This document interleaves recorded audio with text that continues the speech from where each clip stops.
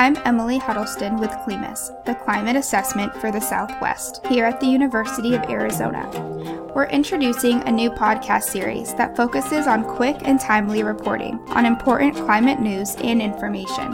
We will emphasize stories that relate to the Southwest, but will also include other climate-related news that illustrates the impact of climate on national or global scales.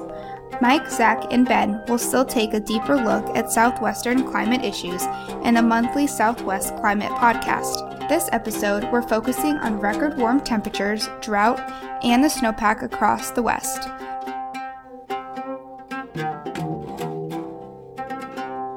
"2014 was the warmest year on record. This pattern was repeated in the Southwest, where Arizona, California, and Nevada all had record warm average temperatures in 2014, while New Mexico, Utah, Idaho, Washington, and Oregon were all in the top 5 of warmest years on record.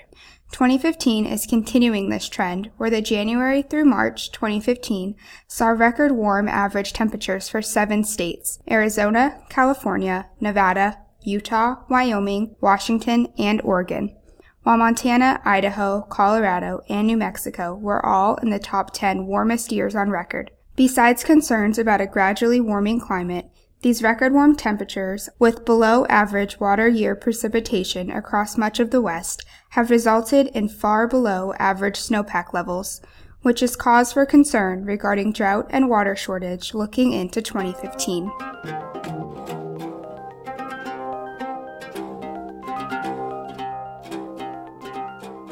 The current drought is ongoing and long-term. It's especially severe in California, but is still affecting much of the West and portions of the Midwest. The drought in Arizona is leading AZ to think about water planning. Arizonans should not expect the same drastic steps that were taken in California in early April to preserve water. Arizona and California don't get water from the same supply, and much of California's problems stem from the lack of snow in Northern California, along with increasing demand from both agriculture and municipal users. Both states do get water from the Colorado River, but as of yet, neither has seen mandatory reductions, although water managers are closely monitoring Lake Mead, with projections it might drop to 1075 within the next few years. This would trigger mandatory reductions in some allocations. Arizona water leaders are concerned about the drought, but they have been planning for possible shortages for decades.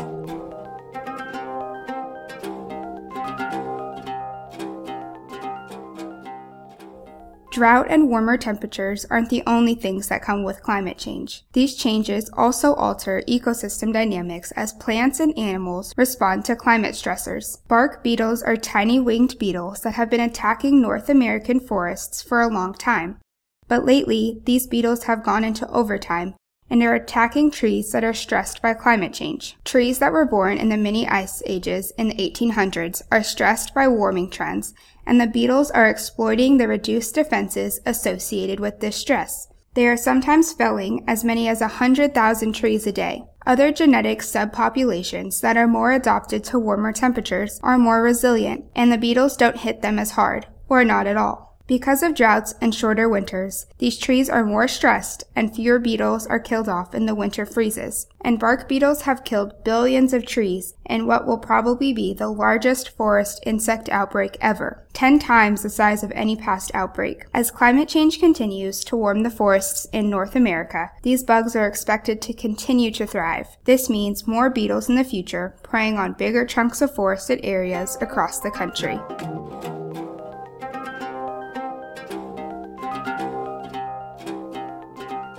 Record low snowpack plus the drought have led to California enacting restrictions on water.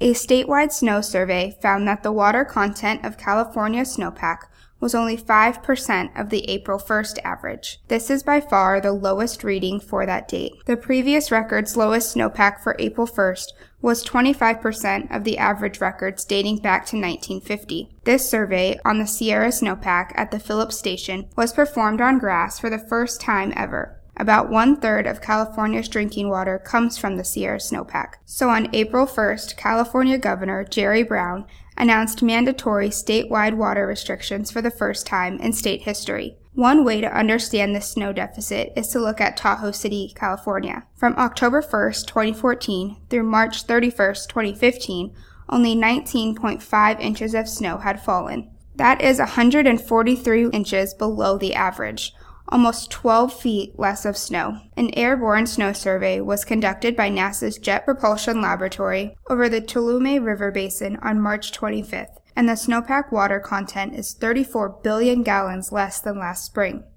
California has had a wetter April, but as is the case with the drought across all of the western United States, to make a dent in a multi-year drought, it requires multiple years of above-average precipitation.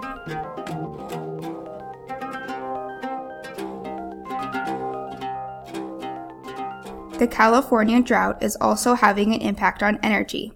From an article by the U.S. Energy Information Administration, these dry conditions are limiting hydropower generation and requiring generation from other sources to make up for this shortfall. 20% of California's generation came from hydropower during the first 6 months of each year, from 2004 to 2013. However, during the first half of 2014, only 10% of California's generations came from hydropower. California is turning to natural gas to make up for the loss in generation. When a month's hydropower generation dips under 10-year average levels, monthly natural gas generation often rises above its average. Wind and solar are also helping in this fight. Wind generation surpassed hydro generation in California for the first time in February and March of 2014.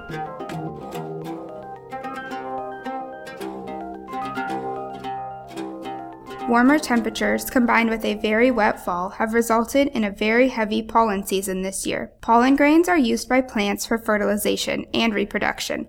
But for humans, pollen isn't so nice. It can cause respiratory problems like hay fever and asthma. These allergic triggers come from the pollen made by trees, weeds, and grass. As temperatures rise and we experience changes in precipitation, the growth and distribution of pollen is being affected worldwide. According to the National Climate Assessment and other recent publications, warmer air temperatures and more frost-free days have advanced the start time of pollen production. This is leading to an earlier and longer pollen season. Also, because the levels of CO2 have increased, this has enhanced photosynthesis, making pollen-producing plants bigger. Bigger plants, more pollen, more allergies. In 2001, 7.3% of the U.S. suffered from asthma. In 2010, their number rose to 8.4%. The scientific community believes climate change could be contributing to this change.